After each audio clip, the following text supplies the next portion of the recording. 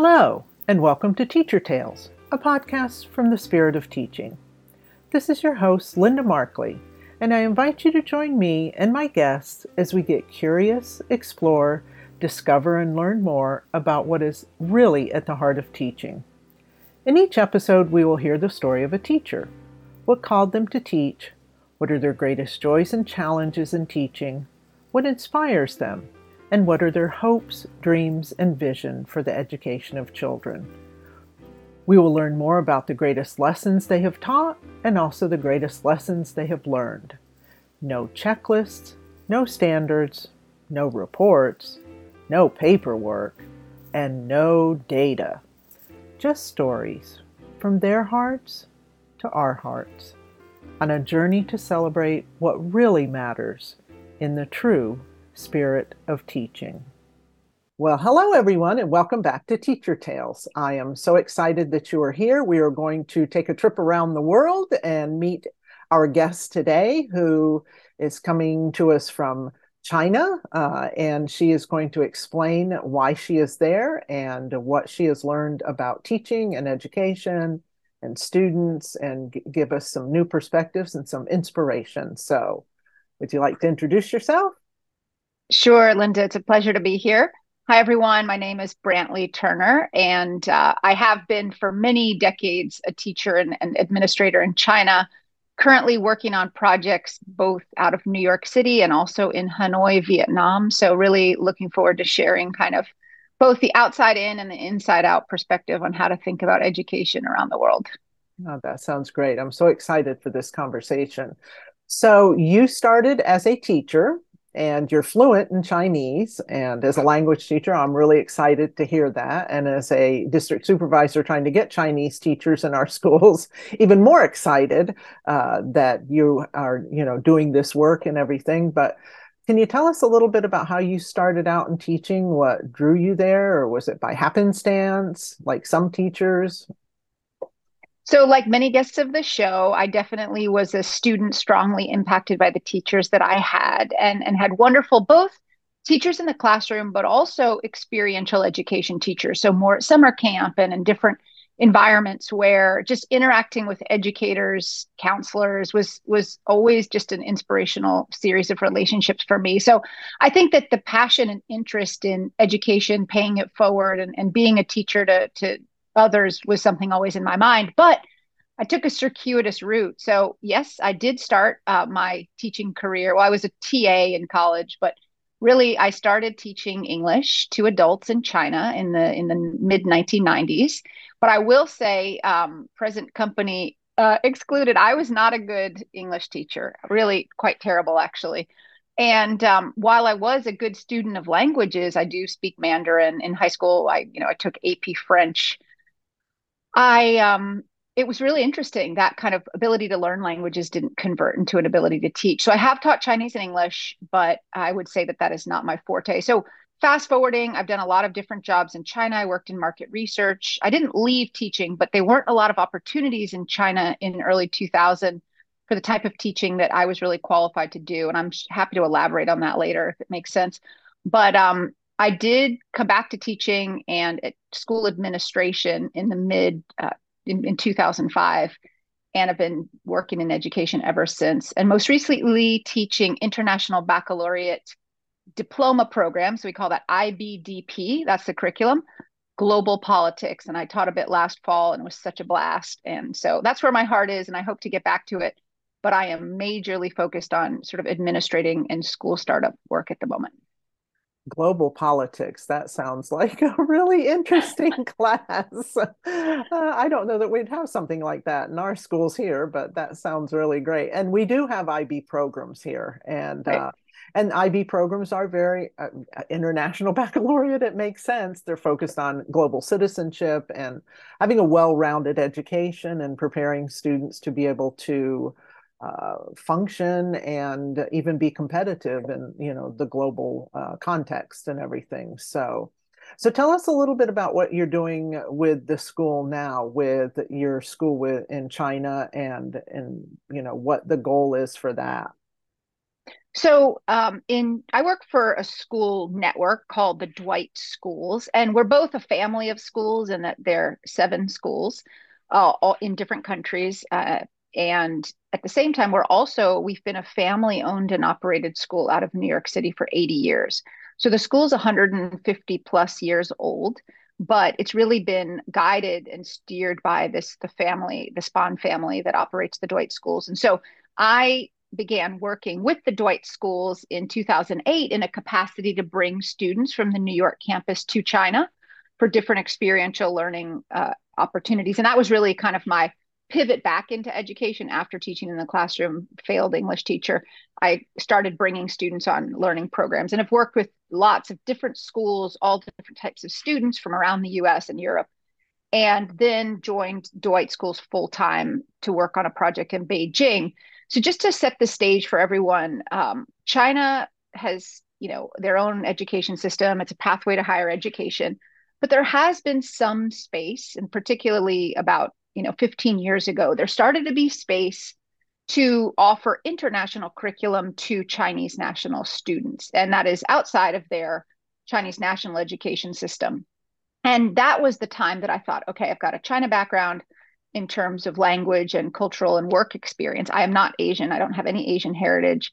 But I thought this will be really interesting because I can kind of connect that intercultural piece with the opportunity to teach and be more involved in education in China. So, real quick, it's a long journey, but in 2012, had the opportunity to guide Dwight School to New York to partner with a public high school in Shanghai called Qibao High School. It's like a test in high achieving student public school.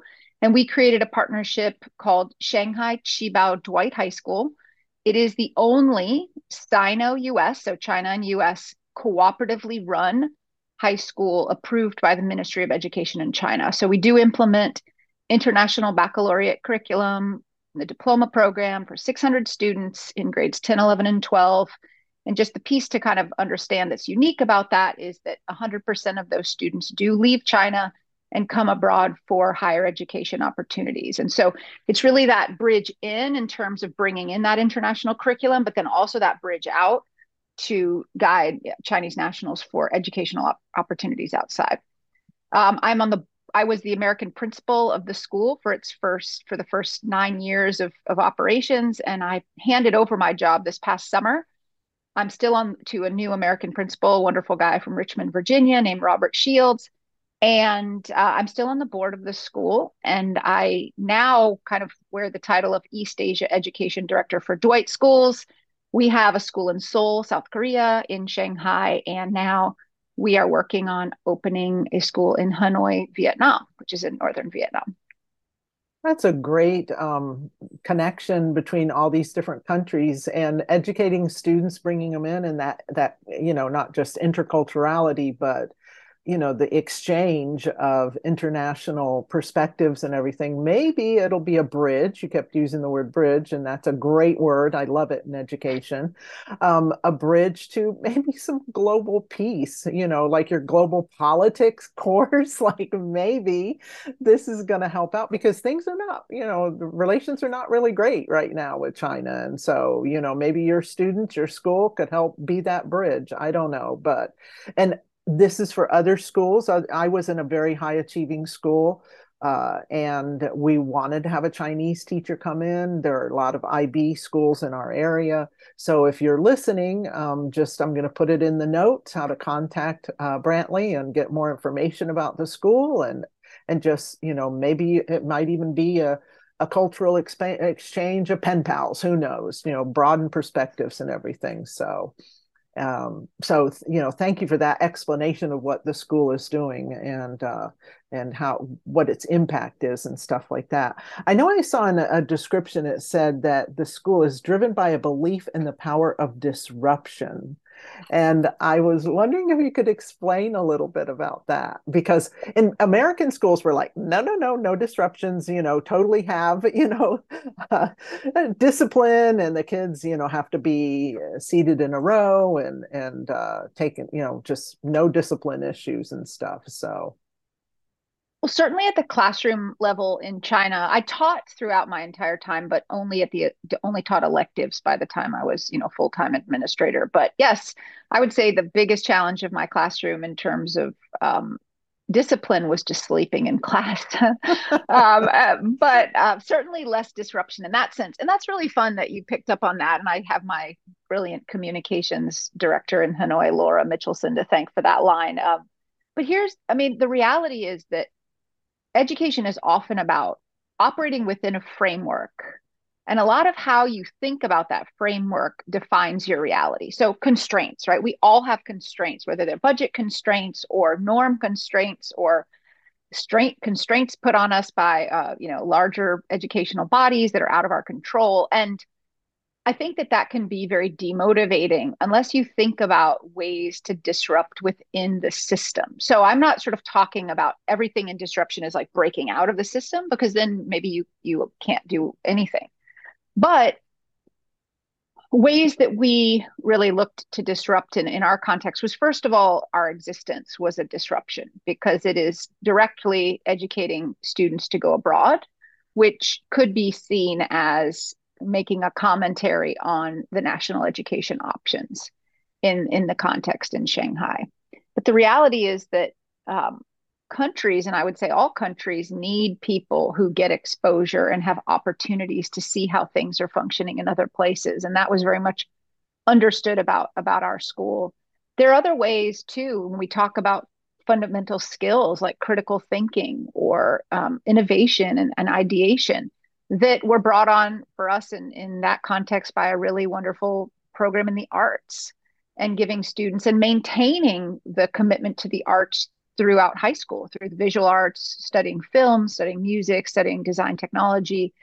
And that might not sound very disruptive in our context in the US, but the reality is that because students in China are so heavily tested throughout their entire journey as students, but then particularly at the upper levels of high school, that those are the programs that tend to fall away. If you're not tracking specifically, let's say, to an arts college, you may not make space to continue, right? You may be focused entirely STEM, engineering and math and science, but you're losing that critical thinking piece that comes from the process of working in the arts, to putting yourself forward for critique, to opening up your creativity to share with others. And so I would say that disruption term is really site specific and very context specific. But what I would just encourage listeners to do is to think about that within their own framework. How can you innovate and how can you disrupt, for certainly, for lack of a better term, whatever the reality is in your context, but still you kind of, you can't completely color outside the lines. Right. So that leads me to a couple of things what I want to talk about. As far as I just saw a post, social media. It was a screenshot of a letter that a principal wrote to the parents and the students at the school. And it said, we're doing testing right now, and we're testing in certain subject areas. But if your student is not really strong and, excels in those areas like math and science, remember that they may be the future artists, musicians, innovators in technology or whatever. And I thought that was so beautiful, because it's happening here in the US too, where we're testing so much and we're having so much focus on STEM and on, creating these students that are excelling in those subject areas, but we forget about the whole, art from the heart and the creative side and growing as a human being in those areas and contributing that. And we all have that in us. And so, yeah. So, and in Florida, we're really shutting down a lot of that stuff. And so I like to hear that I like the word disruption. It is a disruption. Maybe for some people that's the negative aspect of it. It's disrupting tradition, mainstream thinking, whatever it is. But then the other side you were presenting is like disruption in that we don't have to follow a script. It shouldn't be a pathway directly to a test that someone else has decided is what a student should be in life. So anyways, I'll let you say some things. Well, I think it's really interesting, what you raise, and it's so timely, right? We're talking together today now in May of 2023, and we've now been living in a kind of AI front and center world at least since last November, December when ChatGPT dropped. And if it wasn't on your mind before, certainly on a lot of educators' minds now, and certainly language educators, the things that make us uniquely human and that we should be working to celebrate and that we should be working to embrace are a lot of what we talk about with what can be disruptive within schools, because the way in which education is structured and has been cultivated over the last 100 years may serve a very different future than the one that's in front of us. And I think that I'm a perpetually optimistic and positive person, I think, by nature. And so I try to look at the positive side of everything around us, about what's happening with AI and what's happening with, while I feel certainly very disheartened about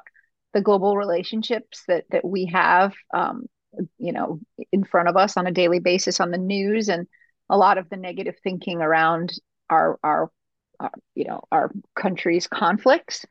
I also would just say that so much of what we can celebrate it as educators is what I think is going to make our future bright, even in face of a lot of these challenges. And so certainly the creative arts are near and dear to my heart. I have a background in East Asian studies, but also in art. So there's a bias there, but I think it is what's special. And we need to make sure that we create space for that, and that we provide funding, and that we champion it and we value it. And like you said, we can see that disappearing around us. I think it's just the wrong move given the fact that we will be living in an AI world.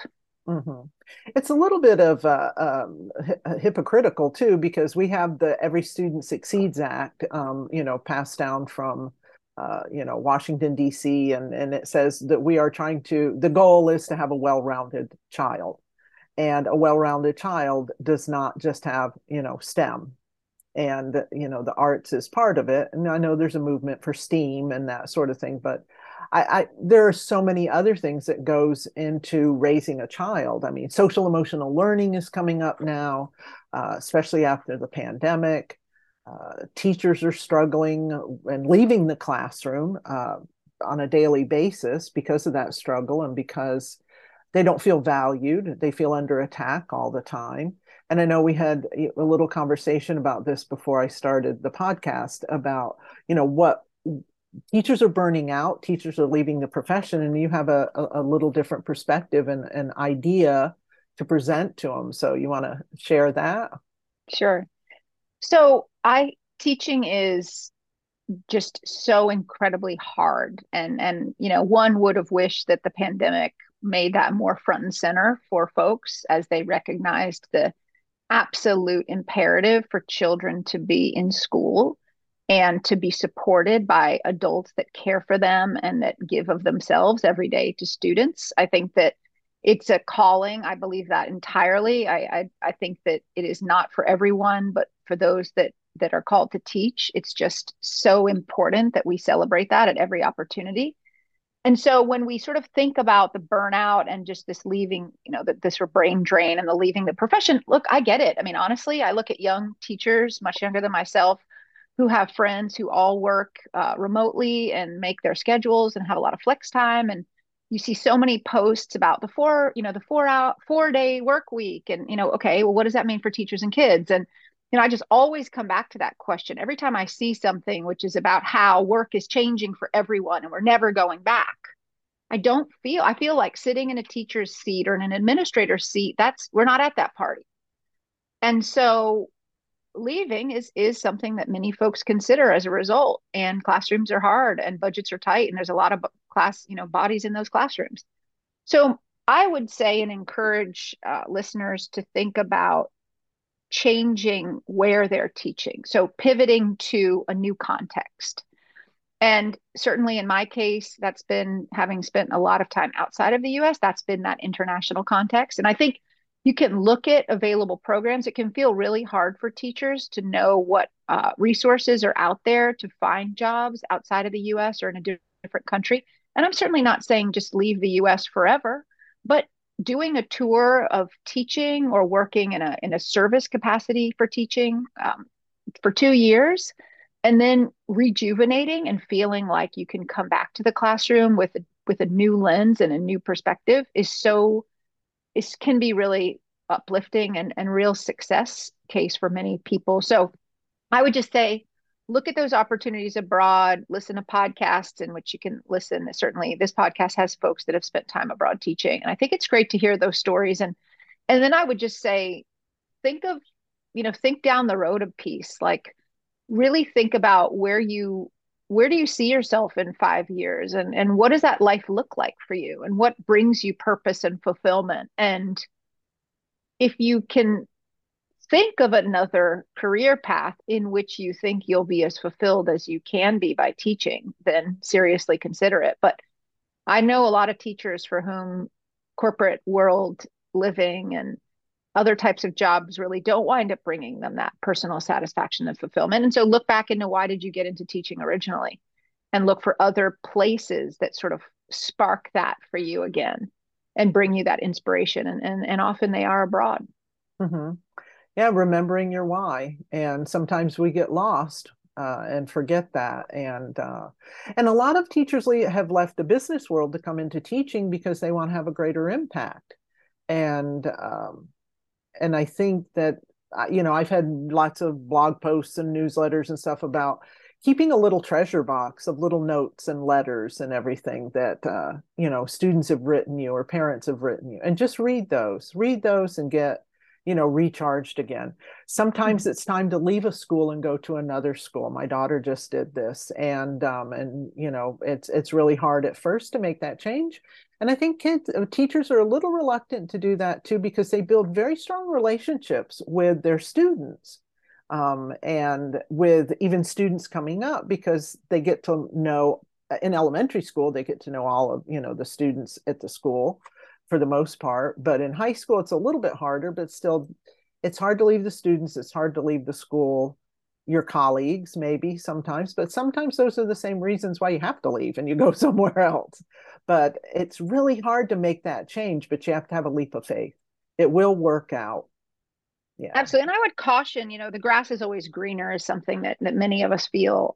And we listen to colleagues who we seem to feel like, well, goodness, I mean, you're so down on this place. Maybe, why is it that the grass is always greener somewhere else? But I think sometimes it can feel like the challenge. So like, let's talk about keeping your licensure up to speed. You can find international assignments at schools where your state licensure will recognize that time that you've served abroad. We did WASC accreditation in China, I think partially because my wonderful librarian at the time wanted to keep his Alabama certification, up to speed and keep climbing that. Now he's back. He's teaching he's a librarian in Tennessee now. But again, it requires a little extra legwork, but you can start to solve for yourself those challenges. If you are a teacher with children, find an international assignment where your children, free of charge as a benefit to you, can attend that school. And that there's a lot of those kind of options.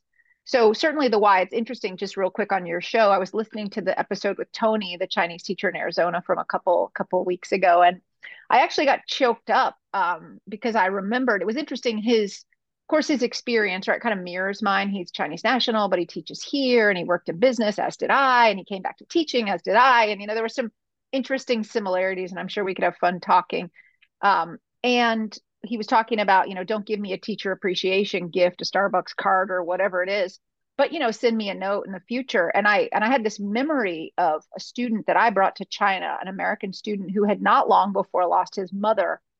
And he was a very quiet student and didn't actually seem to be enjoying the trip. I mean, he just wouldn't eat anything but rice and drink Pepsi.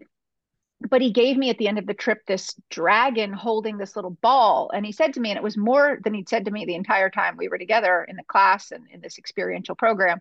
He said, your name in Chinese is Long Mei, which means dragon plum. And I saw this in the market today and it looked to me like a dragon holding a plum, and I bought it for you. And I still have that, right? And it just the impact, and all of us have those stories, and digging into those stories when like you said, times get tough or you need your treasure box. It's just, I mean, again, I'm going to come back to like what makes us human, and we can't lose sight of that. And those emotions and that impact is everything. It's critical. Hmm. It's what lasts. It really is. Other things can come and go and stuff, but those, that impact in the heart is always there, and it doesn't go away. And so, and the Teacher Tales podcast, I hope inspires teachers and reminds them of their why. And some of the stories like what you just told, will trigger them thinking about, oh yeah, I still have this little thing that every year at Christmas, when I put up the Christmas tree, I have lots of ornaments. And I just remember every student, whenever I put an ornament up that I was given from a student. And even here in my office, you can't see the background, but I've got all these things. Some of it's from my own travels, but other things are when kids traveled and they were like, I learned this in class and that's so exciting, so I bought you one, and they brought it back as a and so it's the impact is profound, and teachers just have to keep remembering that. And the appreciation thing, I know I say all the time, we shouldn't just spend 1 week appreciating teachers. And if you look at the etymology of appreciate, it means to go up in value. And it seems like that's just the opposite of what's happening right now. So Tony's, what the value of a teacher is in those words and those heart connections and the impact that they have. It's not in that test score. It's not, I know teachers would like more pay because we equate value to money and we should be paid more.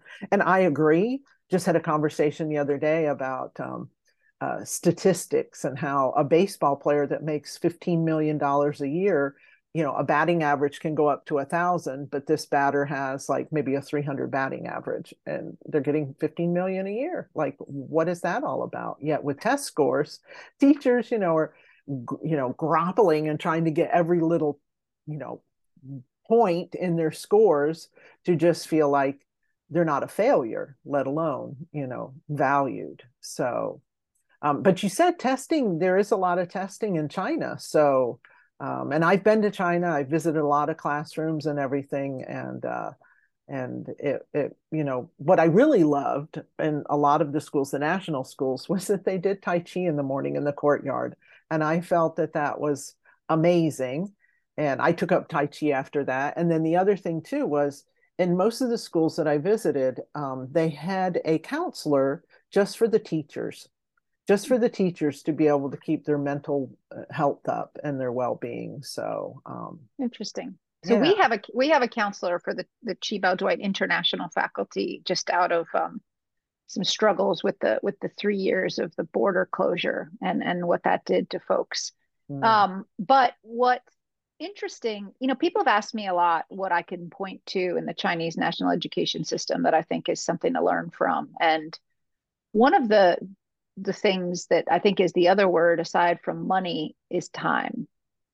And teachers we never feel like we have enough time. And one of the things in China about teaching large volumes of students the same content. So you could have hundreds of students studying the same chemistry specification in a large Chinese high school of 3,000 kids.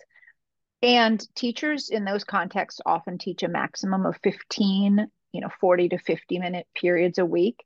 And the rest of that time is for planning, because there's a huge focus on standardization across different teachers that teach the same subject at the same grade level. And those opportunities often come with volume because you have so many students, again, studying the exact same thing, but with different teachers, that you've got to ensure that you're aligned and you're standardized.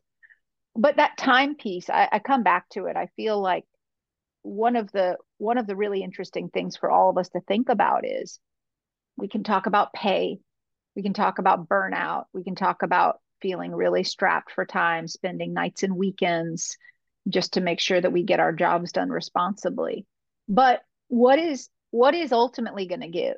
What is ultimately going to be the thing that comes in almost from the outside and disrupts our reality? Because I'm not sure I'm as convinced by a kind of evolution from within. And the pandemic did not disrupt that reality, right? It disrupted our physical reality, but it did not disrupt the reality of the pressures. And so what is really going to be the thing that drives the change in education. And by the way, I would not suggest that we change our system to mirror China's. I know there's a lot of talk about how math is taught in China and all that, and that's a different podcast show, I'm sure. But something will disrupt our industry, for lack of a better term of what to call it. And I think thinking really deeply about what that's going to be is critical, because we won't ever make what ball players make. That's our system, but we do need people to teach kids. And so, something's got to give. And hopefully it'll be teachers at the table that are making these decisions instead of legislators and people that feel they're experts just because they went to school. I sat in a desk in a classroom, so I'm an expert now. And that's becoming more and more prevalent where, I think because of social media, everybody feels they have permission to just share their opinion about everything and that they're an expert on everything. So, but the teachers are the experts. They are the professionals, and they deserve to be treated as such. But I hope they're at the table, and I think there does need to be a major shift and disruption, as you said, in the system and I thought the pandemic was going to do it, but social emotional learning has shown up now as a result of that, thank goodness. But there's still a lot more improvement that needs to happen. Fewer tests, less shaming, and less being very critical and negative of teachers and being very aggressive. We have very aggressive parents now that they need to step back and think about, what their impact is, not only on their child, but on the field of education. So, but this has been a lovely conversation. Is there anything else you would like to add in a couple of minutes that we have left? No, just wonderful to be having the conversation. And I would just say, I guess, the key thing and thinking particularly about where you're sitting, and just for background, my Aunt Anne, hi, Auntie Anne, was a long-term English teacher in Florida in public school, and ultimately left for many reasons, but largely financial reasons. And essentially also felt like she wanted to be celebrated for the hard work in the classroom and not scolded on which part of the parking lot she could park in as a teacher. But yes, that's so true. The little trivial things that can become ridiculous big things in schools. Yes, need to stop that nonsense. Right.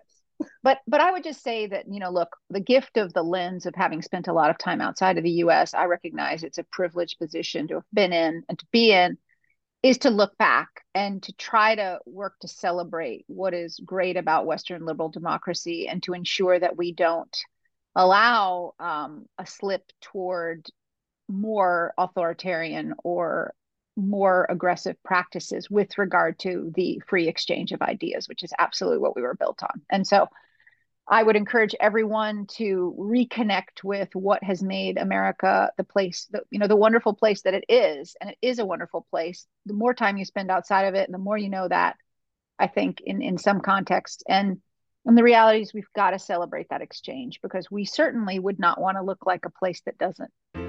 Yes. And we can't say anything more past that. That is a great exclamation point at the end of this conversation. So thank you, Brantley. This was wonderful. Thank you so much, Linda. It was a pleasure.